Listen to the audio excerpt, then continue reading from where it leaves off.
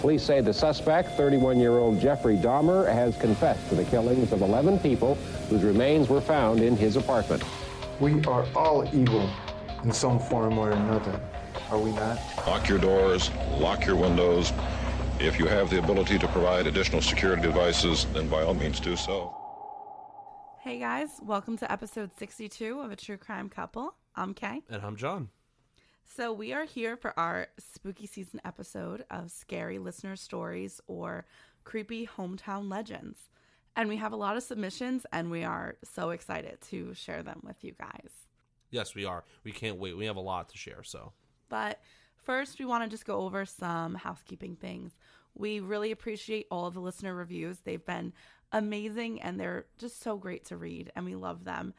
And all the love we've been receiving over like the wedding pictures has just been so great. So again, thanks guys for always making us feel really good.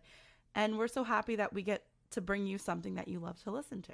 And if anyone's interested, we actually right before we're recording this episode, we just recorded a Patreon episode for our $5 and up listeners. And it's a really good one. One boy in England in 2003 is talking to 6 different personalities on an internet chat room. And the story involves craziness. I can't even begin to explain how nuts this story is, but it does end in the stabbing of a young boy. And it was a really great story. John, lots of twists and turns. Yeah, John was pretty shocked. So if you're interested in becoming a Patreon, you can join us at patreon.com/truecrimecouple. And you'll get an episode once a month for $1 and $2 donators and 2 episodes if you're $5 and up. So we do really appreciate everyone who's donating to us, and we'll have that episode up for you as soon as possible. John's going to edit this bad boy first. Oh, yeah. It's going to be a blast. Big editing day for John. So, like always, this episode is always our favorite because it allows us to interact so much with listeners. So any listener whose story we share, we are going to be sending you an Amazon gift card for being so generous and sharing your stories with us. Because sometimes it's not always easy because you're nervous about what people are going to say in response. But we got so many great stories. We did. And, sometimes not everyone wants to share because either it's traumatic or it scares them or whatever. But we do appreciate it, so we can't wait to get into it. Yes. So the first few stories we have for you is from a listener named Kelsey, who actually submitted this story back in February because that's when she had heard the episode. And she also said she initially sent it to the Facebook group, but unfortunately we're not on Facebook anymore because when I signed up for it, it was recommending like past students and colleagues. So we decided to delete that bad boy. There's only a special crew from my work that know I have the weirdest search history of all time. Okay, so let's get into Kelsey's story. So the first story I don't personally remember because I was just a toddler when this happened. But when I was little, I had a congenital hearing deficit. So I was born with 75% deficit in one ear and closer to 90% deficit in the other ear. So at this point, I spoke a few words, but also sign language. So one night, in the middle of the night, I woke up my mom because I was screaming. She came into my room to check on me. When she turned on the light, I looked over to the corner of the room and said, "No, no," and was signing no and stop. But there was nothing there. My mom thought it may have been a dream, but a few hours later, the same thing happened. I woke her up and was saying no, no, and signing the words no and stop at the same corner. This happened again and again for 3 nights and multiple times each night. My mom, being religious, asked our church priest to come and bless the house and the room, and it never happened again. My mom still gets freaked out when she tells this story. I mean, that would scare me. I mean, people always say, and I guess so-called experts, they say that like the kids kind of can see more than adults can. I got to tell you, I'm not looking forward to that at all. Yeah, I know. That is always super creepy. And kids, I feel like, are more prone to seeing ghosts because they haven't been predisposed to not see them. Like, they're just simply more open-minded to spiritual entities because they're not searching for an explanation or doing something like a rationalizing adult mind would do. They just kind of accept it. You know what I mean? Yeah. That's crazy. Wow. But yeah, that whenever a kid is doing something like that, 10 times more terrifying. Yeah. Oh, absolutely. And multiple times for a couple of days in a row. Yeah. That's crazy. Yes. So the second story from Kelsey happened her freshman year of college at the College of Charleston, which is a really old school and haunted as hell, she says. The dorm neighboring mine was known to be haunted because it used to be an orphanage. Oh my God. What? Jesus. I already have a goosebumps. I don't know what my dorm was before it housed students, but the room I stayed in was haunted. We believe by the ghosts of 2 children. We had a large apartment. There was a living room, large kitchenette, and a long hallway with 3 bedrooms, 3 bathrooms, and there were 6 of us living there. In our living room, we had large windows, and we would leave the dorm and have all of our curtains closed. But when we got back, the curtains had all been opened. Sometimes our lamps would be off, but without anyone touching them, they would turn on. One night, my roommate got up in the middle of the night for a glass of water, and she felt something push her from behind, in between her shoulder blades, hard enough that she almost fell over. Another night, one of the other girls was working on her laptop, but she had left her charger at her boyfriend's place, so her computer died. So she just closed it and started reading a book. But then her laptop, which was closed with a dead battery, started blasting music. Oh my God. Another night, there was a fire alarm in the middle of the night. And the last roommate to get out of the dorm said she saw 2 children, a boy and a girl, jumping on the couch. What? I know, Okay. it's so scary. Okay, I got goosebumps, number 1. Number 2, I have to point out 3 things. 1. Okay, we're ready. Okay, the first thing is the description of the dorm room was very similar to where you were Yes. when you went to college. Yeah, my senior year of college. That's the first takeaway. If I was like that freshman year, that would have been awesome. Oh, yeah. Second, you and I both know how it is to wake up in the middle of the night from an alarm. Oh, it's terrifying. It literally scares the living shit out of you, to be honest. It's bad. Yeah, so you're already in a heightened state of like confusion. So to see that, I think I would just immediately pee my pants. Oh, yeah. Immediately. And I know I said I had 3, but Yeah. I think it was just 2. Anyway. You were just really excited. I was just super excited. I You don't were have a 13th to say. excited. You were But excited. About your anyway. points. So finally, there was one night that I was in the shower and my roommate was in bed. I left the hall light on, and the hall and our bedroom was just separated with a thin curtain. So when I got out of the shower, my roommate was cowered in the corner of her bed and asked if I had gotten out of the shower and been the one turning the light on and off and tapping on the wall. Needless to say, it wasn't me.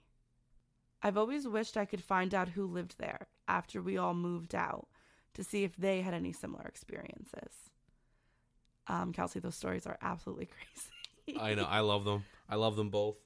Thank you for that. Yes, and it's, you know what, it's so interesting that to see those 2 kids jumping on the couch in the middle of the fire alarm, I think that it's kind of like a trickster, like spirit. And then it seems like all the things that you talked about happening to you were like trick things.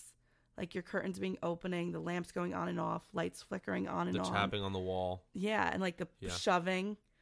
I mean, it's a trickster kind of thing in that maybe it's the kids playing. The bottom line is this, as far as this story is concerned, even if, which I'm not discrediting you at all, but let's just say even if that roommate didn't see anybody jumping on a couch, there's still so much within the story that you know that something's going on there. You know what I'm saying? Yeah. Because listen, for some, people are going to be like, oh, they didn't see anything. I'm just saying. But I believe you. But even then, even if there's nothing visual that you saw or the person saw, Yeah. there's still too much happened there to try to be like, oh, nothing ever happened. Oh, I completely You know what I mean? agree. But also, like, so she brought up in her stories two really important things. First, kids always see ghosts and they're terrifying no matter what they say. And second, old college campuses are terrifying because, I mean, think about it. It's like the perfect equation for ghosts: history and hormones. Because you're always in like a state, I mean, maybe it was just me at college, but I was always you're either emotionally charged, you're stressed out because of school and work, or, you know, you're broke as hell, or you're super drunk, but there's always something going on, like emotionally. I mean, 6 girls living in an apartment, it's going to be emotional. And then you have the whole history of it all. So actually, conjoining those two things is... Yeah, and actually, you know, Kelsey, now that I think about it, and now that Kaylee just said that, maybe that's why things happened, that it was very, like, potent, because it's feeding off all that energy. Oh, yeah, the super ghost formula. Mm-hmm, yeah. So the next story we have is a local legend out of South Bend, Indiana, submitted by Elise. So here we go. My scary story is a hometown legend. It's the legend of Primrose Road. The stretch of road itself is haunting, without the legends. From Auten to Adams Road, the high treetops create a canopy or tunnel for you to drive through. It's so thick that at night the moonlight doesn't even shine through. It's located on the outskirts of my town in South Bend, Indiana, so it's quiet and spooky by nature. There are many legends attached to this road, but the ones I've heard go as follows. If you choose to drive down the road at night, expect to be followed by a vehicle, either a dark green car or a black SUV. You won't be able to identify the driver, and it may disappear without a trace. You aren't supposed to go any faster than 30 miles an hour, or else your car will break down. On the other hand, you don't want to go any slower than 20 miles an hour, or else your tires will be slashed. Oh my God, I hope everyone has cruise control. That's hard. Or lane assist.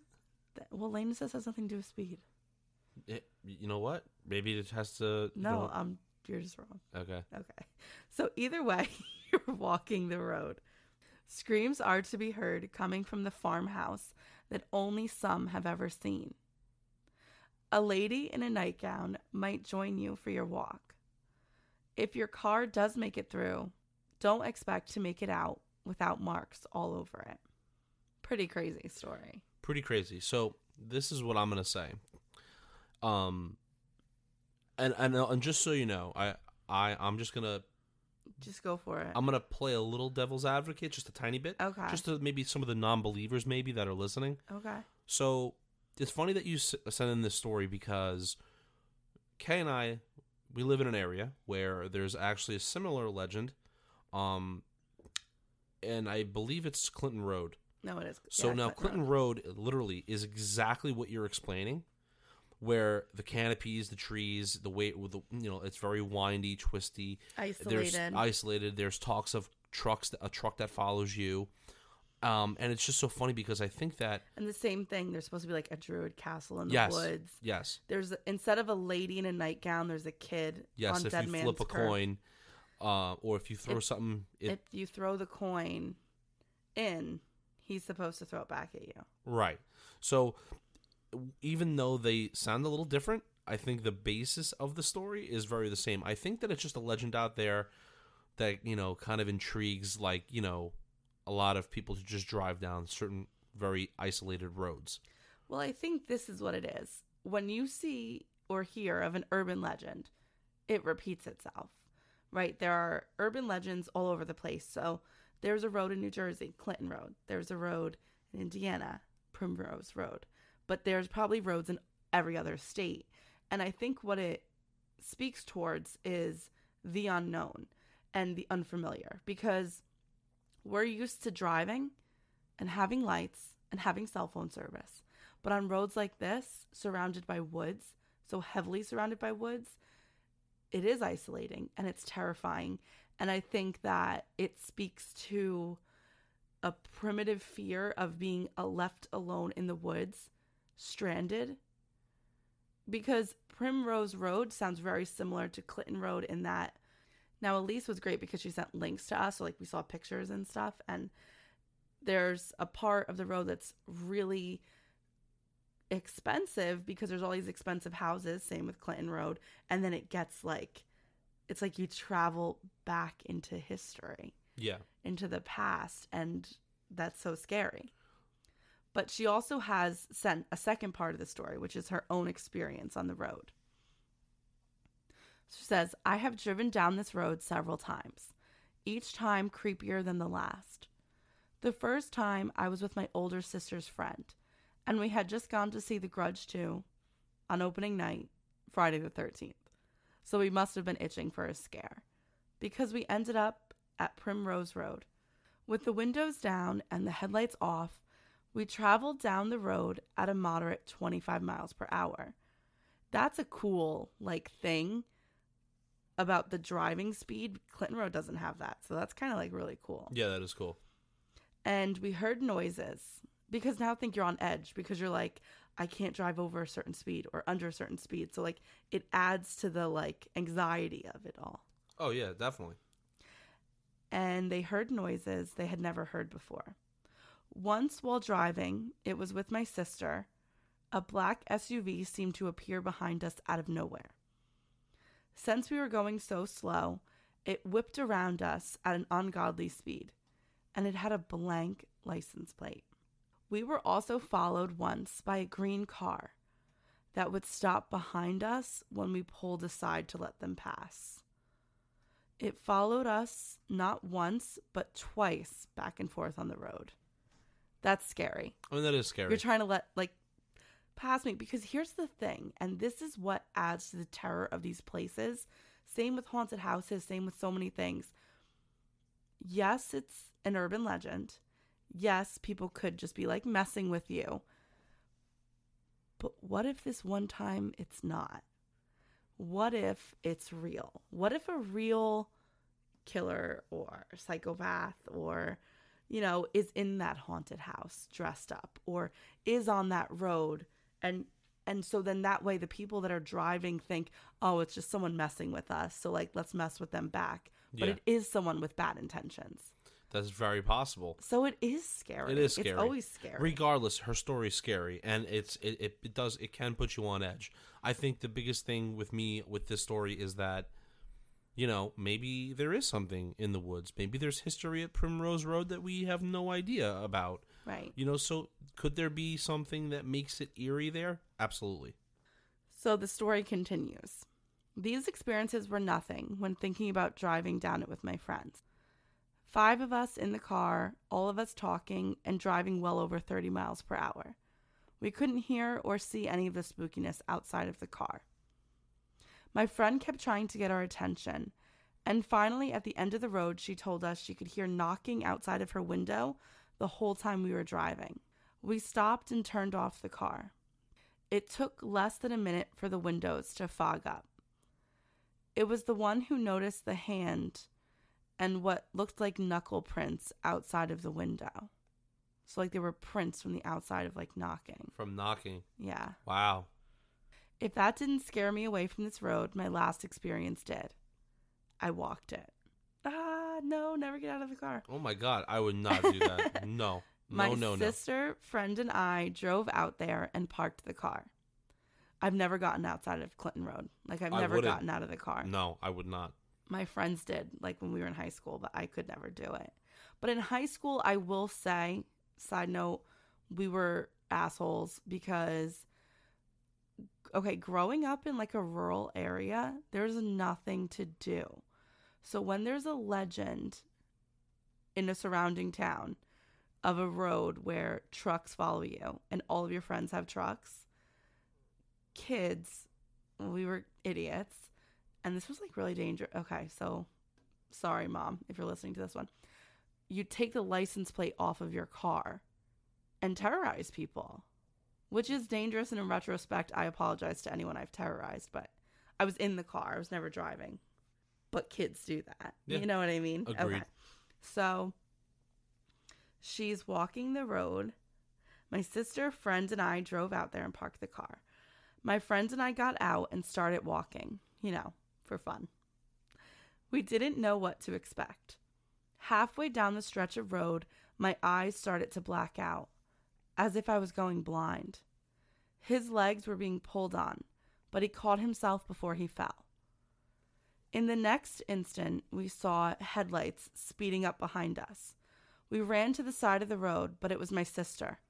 She yelled for us to get in, and she really didn't have to say it twice. We jumped in, floored it out of there, and never looked back. The road sign in the picture I took that night is completely whited out. Wow, that's crazy. That's so scary. But I know what you mean. Like she said, she's went there 5 times. You're so drawn to places like this because, you want to know you want to experience it yourself. Definitely. Okay, let's get back to the show. Okay, so the next story we have is from Anthony Q. He told us recalling these memories gave him the chills all over again, and me too, Anthony. Me too. He starts, I've got a ghost story. This happened to me during the early months of 2010. Everything happening from January to April. I was attending SVA in New York City, second year, but dorming got expensive. So this semester, I was commuting from my parents' house in Westchester. He says, background information, Westchester County in New York, it's a little bit more suburby. So, yeah, we have a lot of friends we have some friends in Westchester. Yes. And John grew up in Orange County. Yes, I did. So we are super familiar with the area. He said, well, my parents found an empty lot on a packed street. Incredibly rare for the area. It's very true. Very built up. A lot of houses. And never had a house on it and decided to build a house on the lot. So before 2008, there was never a house on that property. It's important since it's brand new and no one ever lived there. This was a harsh year, and staying up doing homework till 4 a.m. wasn't uncommon. It all started on a random night in January. I was the only one awake and decided to go downstairs for a snack. The kitchen was pretty big, so we had 2 light switches, one for the front of the kitchen and the other for the back where the snacks were. That's my life goal. 2 kitchen switches. I mean, yeah, you're not asking for a lot. Well, I hit the front kitchen light and went all the way to the back and opened up the cabinet to realize it was too dark to see anything. I literally said out loud, I hit the wrong light. I turned around towards the front of the kitchen, and as I was walking towards it, I kid you not, the other light turned on. The switch physically flipped from off to on. So it's not just like the light went on. It was a whole switch flip. I stopped in my tracks, and I remembered saying thank you out loud. So, okay, that was weird, but weird stuff happens. Not a huge deal. A week later, I was working in my dad's office. I was a comics major, so all I needed was a desk. My dad had a lamp that would turn on using a pull-down string with a ball at the end. I usually listened to music while I drew, but this night was quiet. At one point, as I look up, the whole chain to the lamp was pulled down and then flailed back upwards from the force. Except no one was there but me. I froze for what felt like 5 minutes. I was in such awe that I couldn't move. It was incredibly freaky. And then the next night came. When I sat down to work that night, I said something along the lines of, if you want to do that again, go ahead. Hours passed and I worked away. Nothing. Hour after hour. Until, yes, again, the whole chain was pulled down and flailed around from the force. The awe was different that time. I remember laughing. It was scary as hell, but cool and exciting. My friends and I experimented on the lamp after that, trying to see if there was anything wrong with it, and trying to recreate what happened, but we were never able to get it to do quite what I had seen. My dad gave me the lamp when I moved out, and it's right next to me as I type this, actually. But nothing like that has ever happened again. Fortunately for you, he says, but unfortunate for me, this story gets much, much scarier. Sometime in January, after all of those events, the long, drawn-out horror would begin. Like I said before, working late wasn't uncommon, so most every night I would be in my bed until at least 1 a.m. The first night it happened, I was actually asleep, but what I heard was so loud, even with my window closed, that it startled me awake. I woke up groggy, confused. I didn't understand what I was hearing. So I went and opened my window, and it was an unmistakable sound of a little girl crying, wailing. It was the sound of anguish. I tried looking out, as scared as I was, but it was pitch black. After about a minute, it stopped. Somehow I managed to fall asleep that night. The next night, when I finally got to see my family, I asked if they had heard it, but no one else did. My brother, whose room was right next to mine, didn't even hear it. It was super disturbing, but it happened and I moved on. Well, for about a week anyway, because it happened again. The same crying voice came back again and sent chills through my body.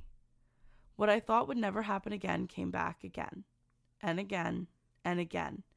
It wasn't every night. Some weeks it would only happen once, but others it felt like almost every night. Sometime between 1 a.m. and 4 a.m., I would undoubtedly hear the cry from the little girl. What scared me terribly was that no one heard this, my family or my neighbors. I would try to record it, and nothing. Mind you, all I had was a crappy computer mic. There were even a handful of times I was on my phone with a friend while it was happening, and she wouldn't be able to hear it either. But one night in April, everything changed. On that night, I would hear the girls cry once more. But I wasn't the only one. I don't think I've ever heard anyone run that hard and that fast in my life. After the girls' cry ended, my brother jolted out of his bed and started slamming on my door. He had heard the cry. But that once more was really only once more. I was redeemed. Someone else had finally heard it, what I had been hearing for months. But that was the last time I ever heard it. That was the last time anything weird ever happened in that house, actually. And I lived there for a few years after, and my parents still do. I've told a lot of people, and I've heard all different kinds of explanations. It was a fox. Oh, that sounds like a cat in distress. But every time I've been shown what they're talking about, it doesn't match up. Look, I can't say it was a ghost or a paranormal or anything like that. But what I can say, whatever it was I did hear, it was undoubtedly the sound of a young girl crying. Okay, so, Anthony, I think that, well, first of all, your story is amazing, and I really appreciate you, bringing it to our attention, because it's really good, Two things. The first thing is, I don't know if you know, but they say that the lower Hudson Valley is one of the most haunted places in America. Yeah. That's not even, I'm not making it up. It's true. You can look it up. Yeah, the history of that area is... It's also funny because, guess what?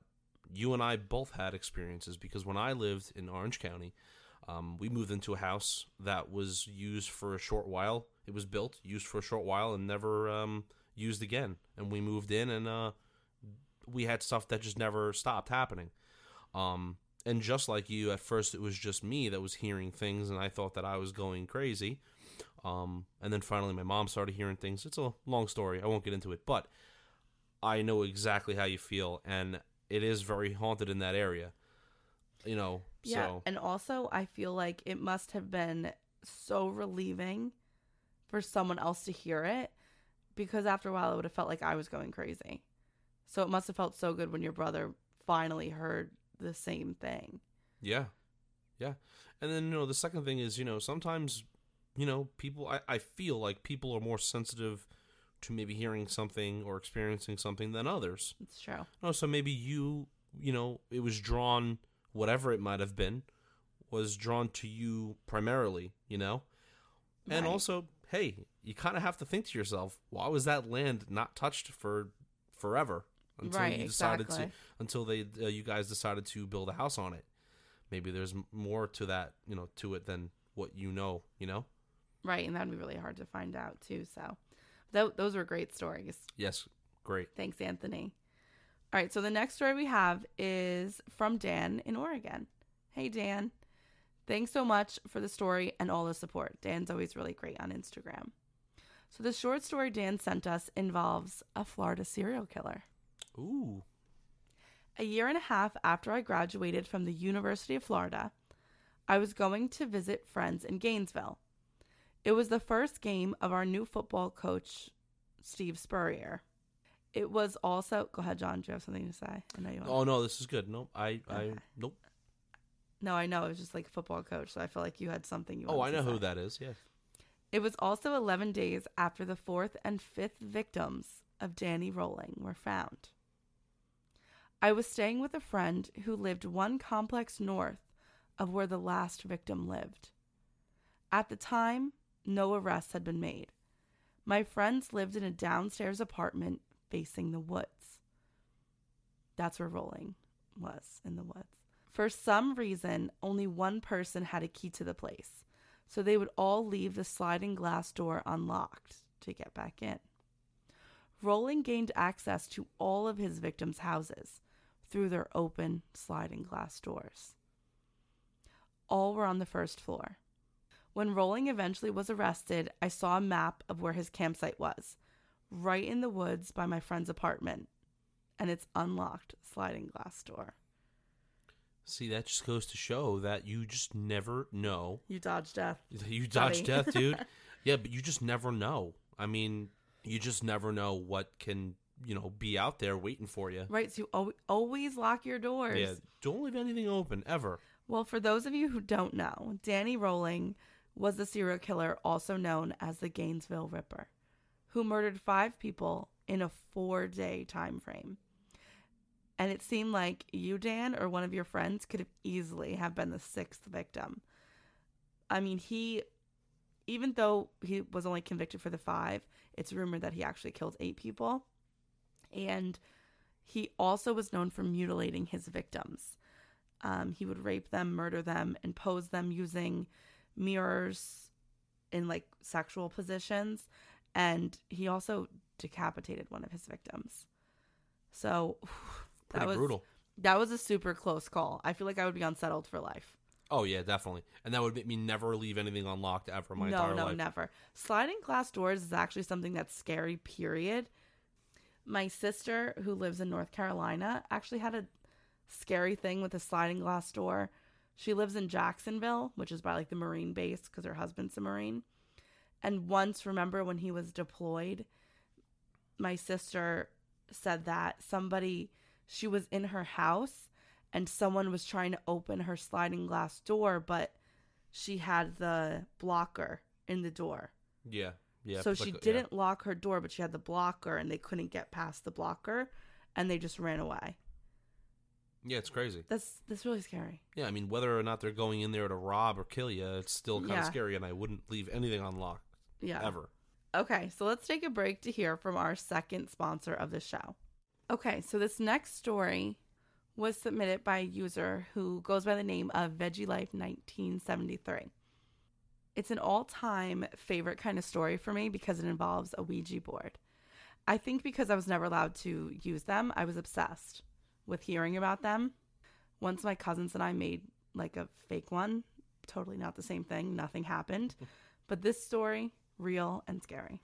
Back in the summer of '89, me and my best friend, who lived just 3 houses down, always used to hang out.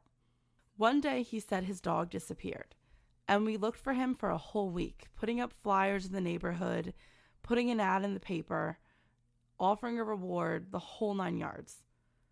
One weekend we had a sleepover at his house, in his grandpa's camper in his yard. We thought it was the coolest thing. We stayed up all night long, listening to music, watching movies, and it was about midnight. And this summer we had been playing with a Ouija board for a few weeks. I told my friend, hey, let's ask it if it knows where your dog is. We were about 15 minutes in at this point, and we thought it was a great idea. So after about 5 minutes of trying to connect to the afterworld, we reached someone or something, and we asked it, "Is White Sox dead?" It said no. "Okay, is White Sox alive?" It said yes. "Okay, do you know where White Sox is?" And all of a sudden, the oracle started pointing towards the road and slowly started moving closer to my friend's yard, like it was following something. At first, we didn't know what it was doing. At the same time, we both pulled the curtain back on the window and looked outside. And to our disbelief, there was our friend's dog walking into his yard. From this day forward, I can't explain it, but I'm definitely a believer in the paranormal. That's insane. That is insane. I got to tell you, I just got chills all over my body from just hearing that. That's a really good story, right? Ouija boards scare the shit out of me, and I would never do it. I know, but you expected like a ghost to be there, like trying to trick them, but it was a dog. God. How did it know? How did it know? That is a crazy story. It is, right? And it's one that like isn't really usually associated with Ouija boards. Usually it's like, oh, it let something in and then creepy stuff started happening. But wow, that was a good one. Maybe it was helpful this time. Yeah, maybe finally it was a good spirit. Okay, so the next few stories we have are from Amanda in Wisconsin. When I was a child growing up in a middle-class home in La Crosse, Wisconsin, we had several instances of spirit activity in our home. My mom would be in the basement doing laundry, and the dog would be with her. The dog would stare up at an area where the wall met the ceiling and start growling. At times during the night, we would hear footsteps going up and down the stairs to where my room was, despite all of us being in the same room together. Once I moved out, I was living with a roommate in a 2-bedroom house in an older part of the city. I was home alone one day, just cleaning up around the house, when I went to put some laundry away in my bedroom closet. Out of habit, when I shut the door, I pulled on the doorknob to make sure the door was shut. It didn't open. I turned around to leave the room and was suddenly hit in the back by the closet door. I turned around and the door was now wide open. I immediately closed it again and left the room. On another day, I noticed one of my votive candle holders had fallen off of a shelf and was lying on my bed below. I put the candle holder back on the shelf and pushed it all the way back to the wall to make sure it wasn't on the edge. We had train tracks within a couple of miles of the house, and I thought maybe the vibrations caused it to move off the shelf. I left the room and came back 20 minutes later, and the candle holder was again on my bed. No trains had been in the area within that time, and the shelf was also level, so it didn't slide off on its own. I decided to name my new invisible friend Fred. Where this name came from, I have no idea. I don't know if Fred is even a male or an angel or a spirit or someone who passed, or if it's a child or adult. But Fred likes to play pranks and move things, turn lights on and off.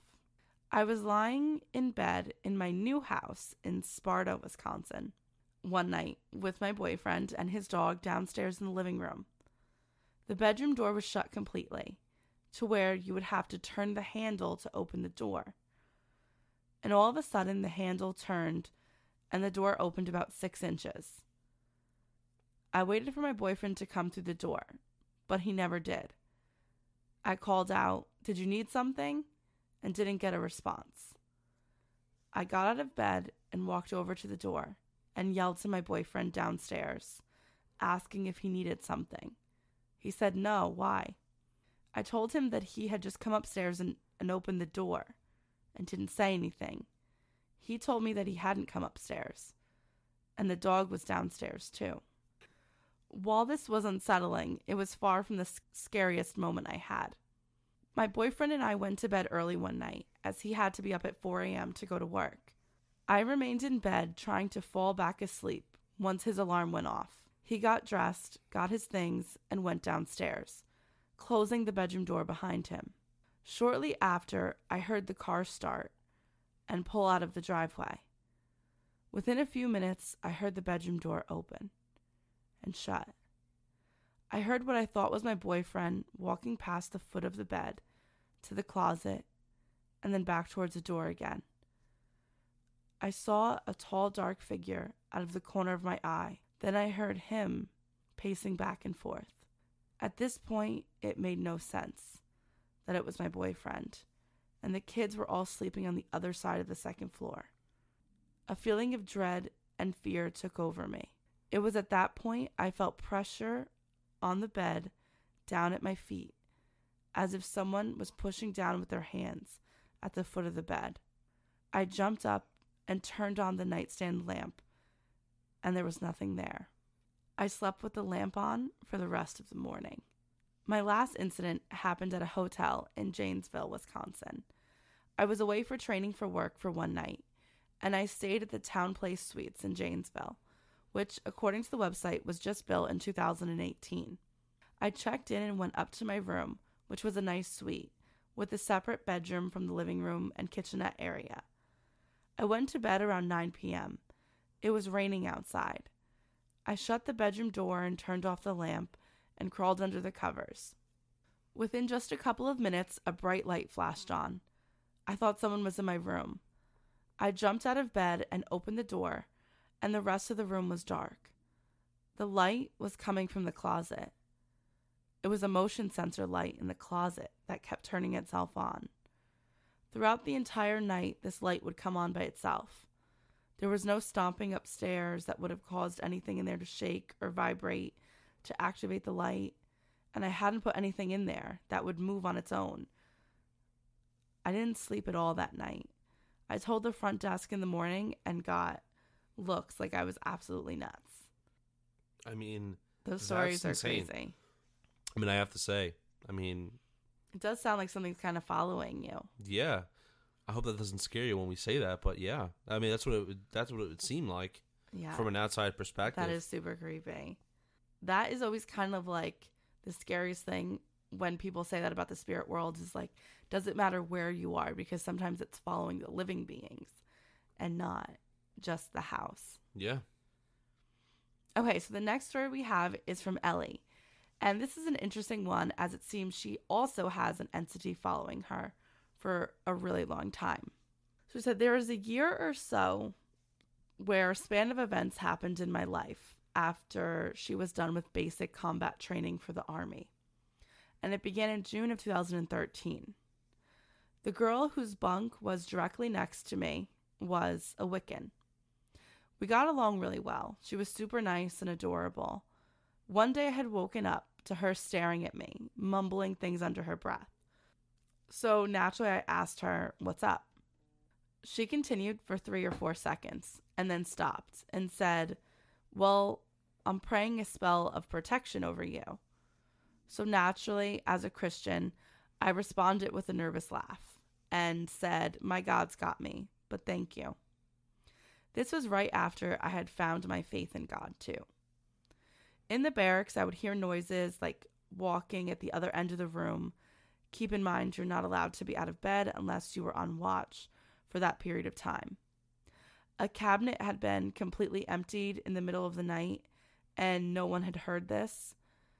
And what would be obvious loud crashing sounds was completely silent. So she says she's pretty sure that this girl had accidentally called a spirit on her life. So the first event, fast forward. I'm home now and I slept in the basement of my parents' house. It always felt like someone was watching you, keeping you constantly uneasy. My dog Patty, who is the kindest, most loyal dog that never growled, would sleep with me every night. This led to one night of her turning, looking at me. Her eyes slowly crept directly above my head and broke out into a full snarl and a warning growl that made my skin crawl. Just as random as that happened, she stopped and went back to bed, panting happily. That's weird. Yeah, dogs always sense things, I feel like. Yeah, it's also scary, too. Like, when you see the dog, when you see a dog do that, like, let's say it's not directed in front of you, but, like, somewhere else, that's scary enough. But to have the dog react to something either at your level or above you or to the right or left of you, that's scary as hell, because that means something near you. I agree. That would scare the shit out of me. So she says, I have 2 older sisters. Shout out to Amanda and Alyssa, who also listen to the show. Thanks, guys. Which all of us are extremely close. My sister Alyssa had been dating her now husband Matt for a month or so now. I had not been home, and it was just the 2 of them. They were in the family room. In this room, you can see the stairs that go down into the basement. Watching TV when Matt turned and asked Alyssa, who's home? Obviously, because he doesn't know the whole family yet, he didn't know who to expect to see in our house. Alyssa responded, no one, why?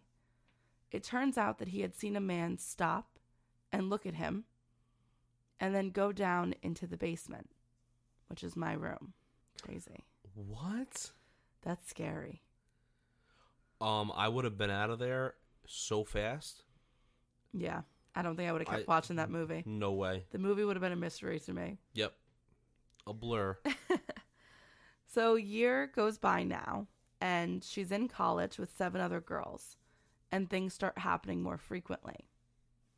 She would always lock her door when leaving for the weekend. And this specific time, I distinctly remember locking it because one of the girls liked to steal things. It wasn't an hour later when my friend called me frantically. She had seen my bedroom door open slowly, and when it had opened completely, there was a shadowy figure standing in the middle of her room. She said she had felt him glaring right at her. I remember her exact words. Hey, Ellie, just so you know, there's something that had been following you, and whatever it is will probably be here when you get back. She went on to tell me that she had seen it before. The night before, it was just the 2 of us home, and we were talking and had been playing with her puppy. I had said I was leaving and left shortly after that. She went on to tell me that when I left, she thought I had returned. She heard shuffling and said that there was someone standing right where I had been watching her playing with her dog. When she asked me a question and didn't get a response, she turned around and no one was there. So she felt someone there and thought she was still there, so turned to ask her. But That's there was creepy. no one there. Yeah. She goes on to say, I experienced a lot of pain and sadness in that house from other events happening in my life. Whatever was following me was feeding off of that. I would hear noises in that room anytime I walked around at night. I felt like there was always someone standing behind me. My room would be clean, yet it would sound like someone was crumpling paper, or it would be deathly quiet. At this point, I had gone on a trip and ended up getting baptized. The night I had returned from the baptism trip was when I finally saw what had been following me. I was in the spare bedroom right next to my parents. I remember waking up to someone in the room with me. When I turned over, standing by my bed was a man, a tall, beautiful man, with skin as white as snow. He was muscular and had thick black curly hair. I remember feeling this intense fear, hatred for this being. And then she goes on to say that demons were angels once, right? So meaning that this thing looked beautiful, but obviously was evil. That's when I scanned upwards and I got to his eyes. But instead of being human eyes, they were big and solid black, like marbles. Just like in the movies, except it was real. He smiled in a very sinister way. It made me feel like a mouse between his paws, like he was messing with her. And he started slowly rising off the ground. I remember screaming, F no, F no. And I knew you were supposed to expel demons in the name of Jesus Christ, but I literally choked. I couldn't get the words out. As I heard my mom yelling back, Ellie, what's wrong? Ellie. He got higher and higher, letting me know that I was really awake. I shut my eyes, and when I reopened them, he was gone. At this point, I was constantly praying everywhere I went, as was my mom for me. My mom is very Christian and quick to believe me when stuff was happening. I began seeing 2 children in my dreams, and it was dreams where I felt like I was wide awake. The girl and boy would giggle and whisper, turn around. Ellie, turn around, to which I would begin praying and try to fall back asleep. I never dared to turn around because behind me always felt like something sinister was waiting. I remember at one point praying, God, please shine your light on me, fill this room. I don't remember falling asleep, but the next day I told my mom, and she responded with, no way. Last night I woke up in the middle of the night out of nowhere and felt like I was woken by God because someone needed prayer. After this, things in my family began to heal and wind down. And that's when I stopped hearing things, stopped feeling followed in my house. My roommates never saw a shadowy figure again. But 3 years later, after both of my sisters were married, I had moved into my sister's old room. We had moved all the toys into the basement. And I'm playing with my 2-year-old nephew, and he stops, takes the pillow, and starts swatting towards the closet, yelling, shoo, shoo. So naturally, I'm like, nope, and I grab him and go upstairs. An hour later, my other sister is playing with him downstairs and Snapchatting him when all of a sudden his whole demeanor changes. He goes from happy and hugging her to saying, no, I don't like it. Like something was down the basement with them. I think that's pretty interesting. I actually want to go back like way, way to the beginning. Because what if that girl that you shared the barracks with really was putting a protection spell on you because she sensed something following you? That's possible. Versus being the one who started it. You know what I mean? Yeah, I mean, that's possible. I mean, geez. And I'll tell you the truth. I'll be the first one to say it.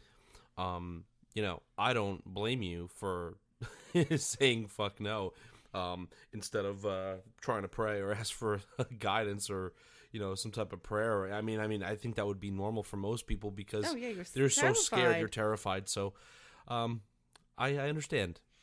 I understand where you're coming from. Yeah, those are some pretty crazy experiences. So we appreciate you sharing them with us. All right, so we're going to take a break to hear from our final sponsor. Okay, let's get back to the episode. So the next few stories we have for you come from a couple, Daisy Lynn and Matt, who are amazing listeners and super sweet. So here are their stories. The first one is called Stuck in Bed. This strange case of sleep paralysis happened to me when I was 15 years old. After spending the afternoon at a neighbor's house, my family had gone to bed by the time I got home. I crept silently through the hall, then into the room that my younger sister and I share. The lights were off, so I made my way around to the bed in the dark, making sure I don't wake her. Settling in my bed, laying with my stomach down under my covers, my mind dozed off. Suddenly, there was a pressure of a body on my back. This didn't surprise me at first, because my sister liked to come to sleep with me when she had nightmares, so I figured it was her laying down on top of me. Pinned down, feeling almost out of breath from the heavy weight on me, I told her to get off. I asked again, Nat? And at this point, I didn't have a good feeling about what was going on. In one swift motion, I lifted myself up, and the feeling just dropped off of me. My heart sank to my stomach, and I ran to my mom when I realized my sister was not next to me. My mother expressed to me that she was at a sleepover and had left hours ago.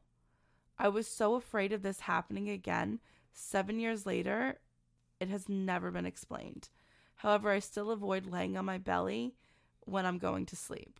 You never know what's waiting, and it's a vulnerable time when your back is turned. Even worse, you don't know what it'll do. That's really scary. I agree. The only thing that I'll disagree with is that I feel like if I was going through sleep paralysis, which I will admit has happened to me once, and it was the scariest thing in my life, but I was on my stomach as well. But I feel like I would want to be on my stomach and not on my back, because if there was something actually there or something was happening, I wouldn't want to see it.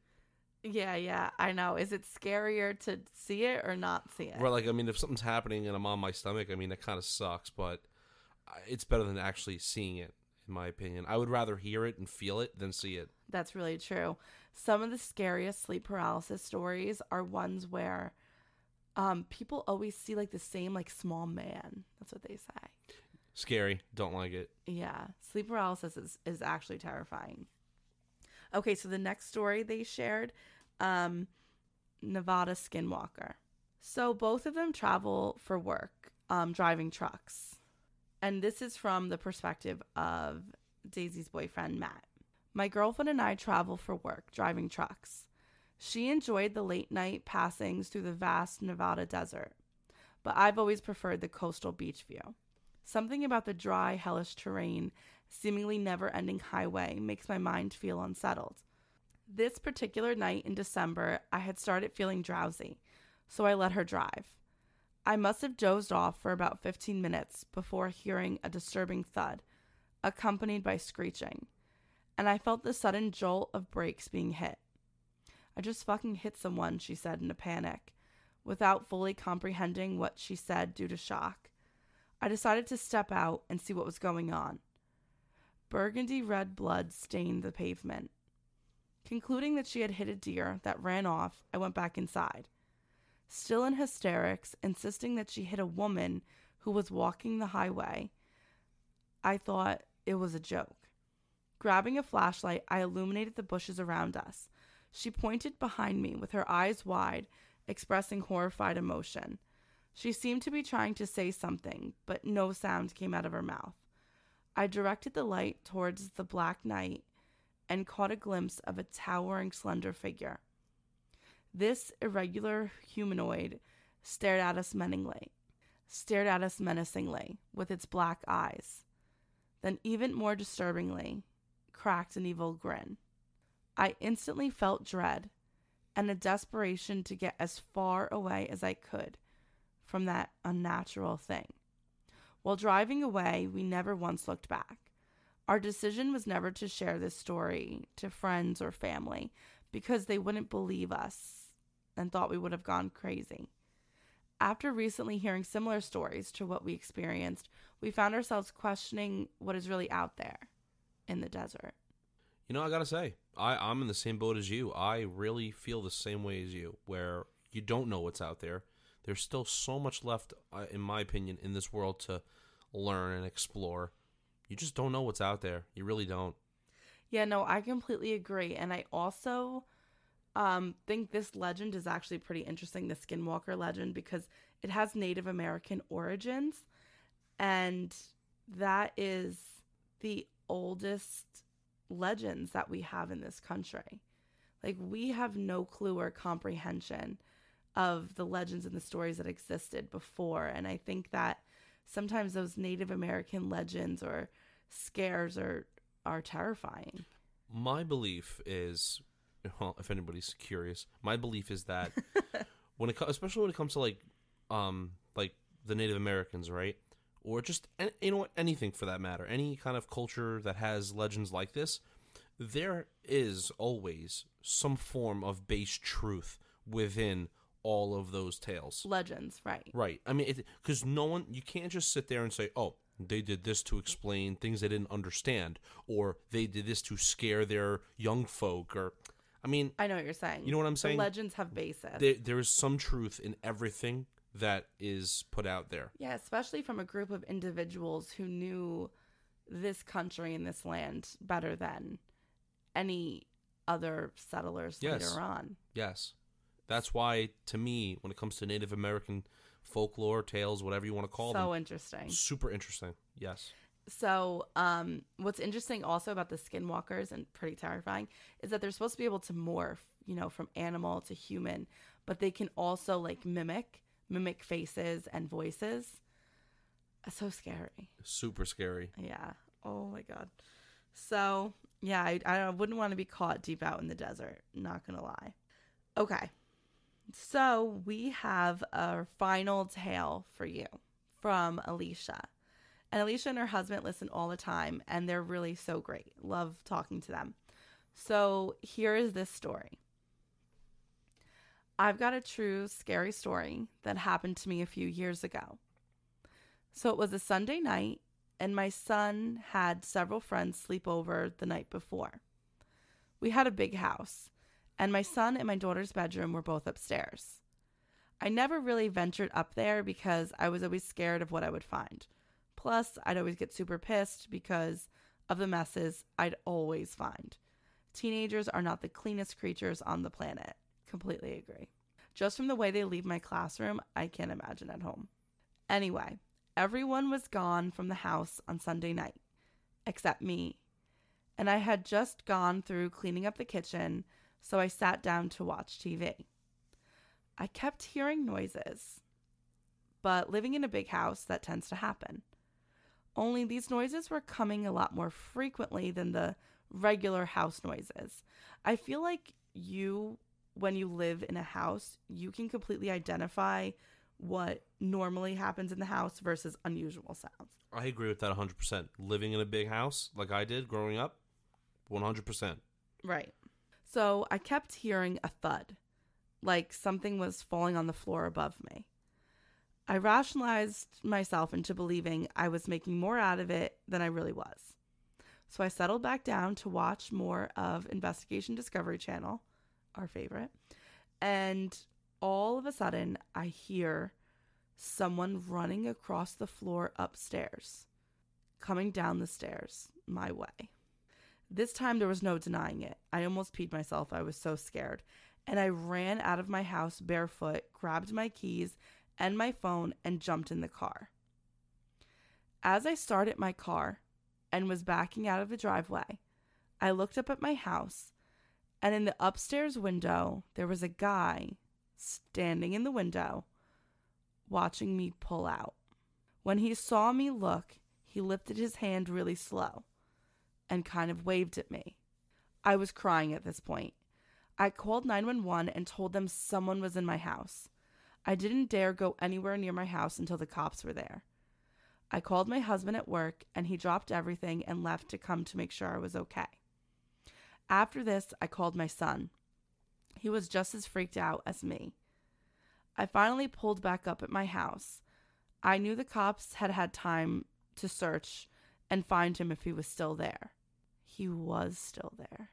What? Apparently, he was an acquaintance of my son who had been to our house a few times in the past. I had never seen him, though. He told the cops he needed somewhere to crash because he and his parents had gotten into it, and he didn't think my son would care. First of all, it's not my son's house, and even if it was, he wouldn't have let that go down. At the time, her son was 19, and the friend was actually 22 years old. So evidently, he snuck through my back door while I was in another part of the house. The cops said he was high as a kite and out of his mind. The next thing they told me scared the hell out of me. He had a knife tucked in the back of his pants. They asked him repeatedly if he had any weapons, and he told them no every time. But obviously when they searched him, they found it. He also had a bag of my son's stuff packed up, probably going to try and make his getaway before the cops got there. The cops also told me he was acting very aggressively. I don't know what would have happened to me if I hadn't run and gotten to my car. He was running towards me. I know he was, because his footsteps were getting louder and louder, and I could tell he was coming towards the stairs. The cops ended up taking him away with a ton of charges, and I had to go to court over this constantly. He stayed in jail well over a year over this, and then was sentenced to long-term rehab. But to this day, when I think about pulling out of my driveway, looking up and seeing him in the window, it still scares the hell out of me. I gotta tell you, that was an amazing story. Yeah. Like, I am genuinely, I have goosebumps all over because That's terrifying. when you think something might be ghostly and then turns out to be something extremely real, Yes. that's even worse. That's like the story we covered with Daniel LaPlante. Yes, it is actually. It's like Yeah. eerily, creepily scary. It is insane. And you do wonder to yourself, what could have happened if you didn't run out? And I gotta give He you, had I the have to knife. give you credit. Like, that was like extremely smart and fast thinking on your part Yeah. of just getting the hell out of there. That's And that's the best impressive. thing to do, is to just be like, let me get the hell out of here. Let me like save myself. That self-preservation like is always the smartest thing to do, because sometimes you second guess your intuition. And it's good that you didn't. It's good that you just like ran out of there. That's terrifying. And then the balls of this gentleman to wave. Wait, it is. It's giving me the chills. That's terrifying. And I think it's normal that every time you look up at a window that you would see that. You would see that. Because you know what? To be completely honest with you, that's traumatizing. It's PTSD. Yeah, absolutely. Oh my God, that story. I was like, this has to be the last story. Also, I have to give credit to your husband because some people would not drop what they're doing and leave work to come and see. It's so true. So props to, kudos to you. And, would you come home? I would come home, yes. Oh, I would come home. I will admit, though, if I was still working my old job, that would have been really difficult to do. But I would have done it. All right, guys. That is the end of our third annual Scary Listener Story episode. Can you believe it's our third one? This one, I mean, not to kind of downplay the others, but I think this might be the best one to date. Yeah, because we're getting all these amazing submissions. Yeah, and guys whose stories we used, I'll be emailing you, telling you we're using the stories, and also giving you the Amazon gift cards. So we really appreciate you sharing your stories with us. And just for the people who might have missed out on the opportunity to submit, or if you thought, oh, you know what, I should have. If you want, just email us, let us know, and maybe we can do like a part 2, or like what I always do is like the first story, I'll just use it for next year's. Yeah, we could do that as well. That way, you don't miss out, on sharing, and we continually have like a nice little flow of stories. Yeah, it's really nice. So we thank you guys again for sharing your stories, and we are going to see you again in 2 weeks. Again, remember to subscribe to the podcast if you like us, and please leave us a good review. Good reviews are always better than bad ones. That's true. Also, I don't mean to put Kay on a spot, but come on, you got to tell us what's your favorite. Give me two. Give me two. Oh, my 2 favorite stories just now. Mm-hmm. I really like the last one. That was terrifying. I like them all because obviously, like, I'm the one who picked them to put them in. That is true. But the last one was absolutely terrifying, and the Ouija board one was crazy. I would have to say the last one, and I want to say, oh my gosh, I already forget your name. I apologize. It was the one with when she woke up and the person was at the foot of her bed with the dark eyes. Oh yes, mm-hmm. That one was scary. That was good. That was really good. Yeah, just the whole thing. The whole thing is a crazy story. So both of those were good. I truly liked them all, but I think those were my 2 favorite. Yeah. The one, though, about when her husband goes to work and then she hears someone come back, that's scary because I always think that's going to happen with you because you leave at like 5. So like in the summer when I'm off, it's really hard for me to go back to bed. Yeah, I can understand that. Because I feel like someone's going to come in the house. Well, anytime I'm sick and you leave for work, I actually feel the same way. Aww. So it's funny. But all right. I'm sure you'll be okay, John. Don't Absolutely. worry too much. No. And again, if you want to hear our amazing Patreon episodes, you can go to patreon.com/truecrimecouple. That last one we just released was super crazy, and I really recommend you go listen to that one. I agree. All right, guys. Thanks for everything. Bye, guys. Bye.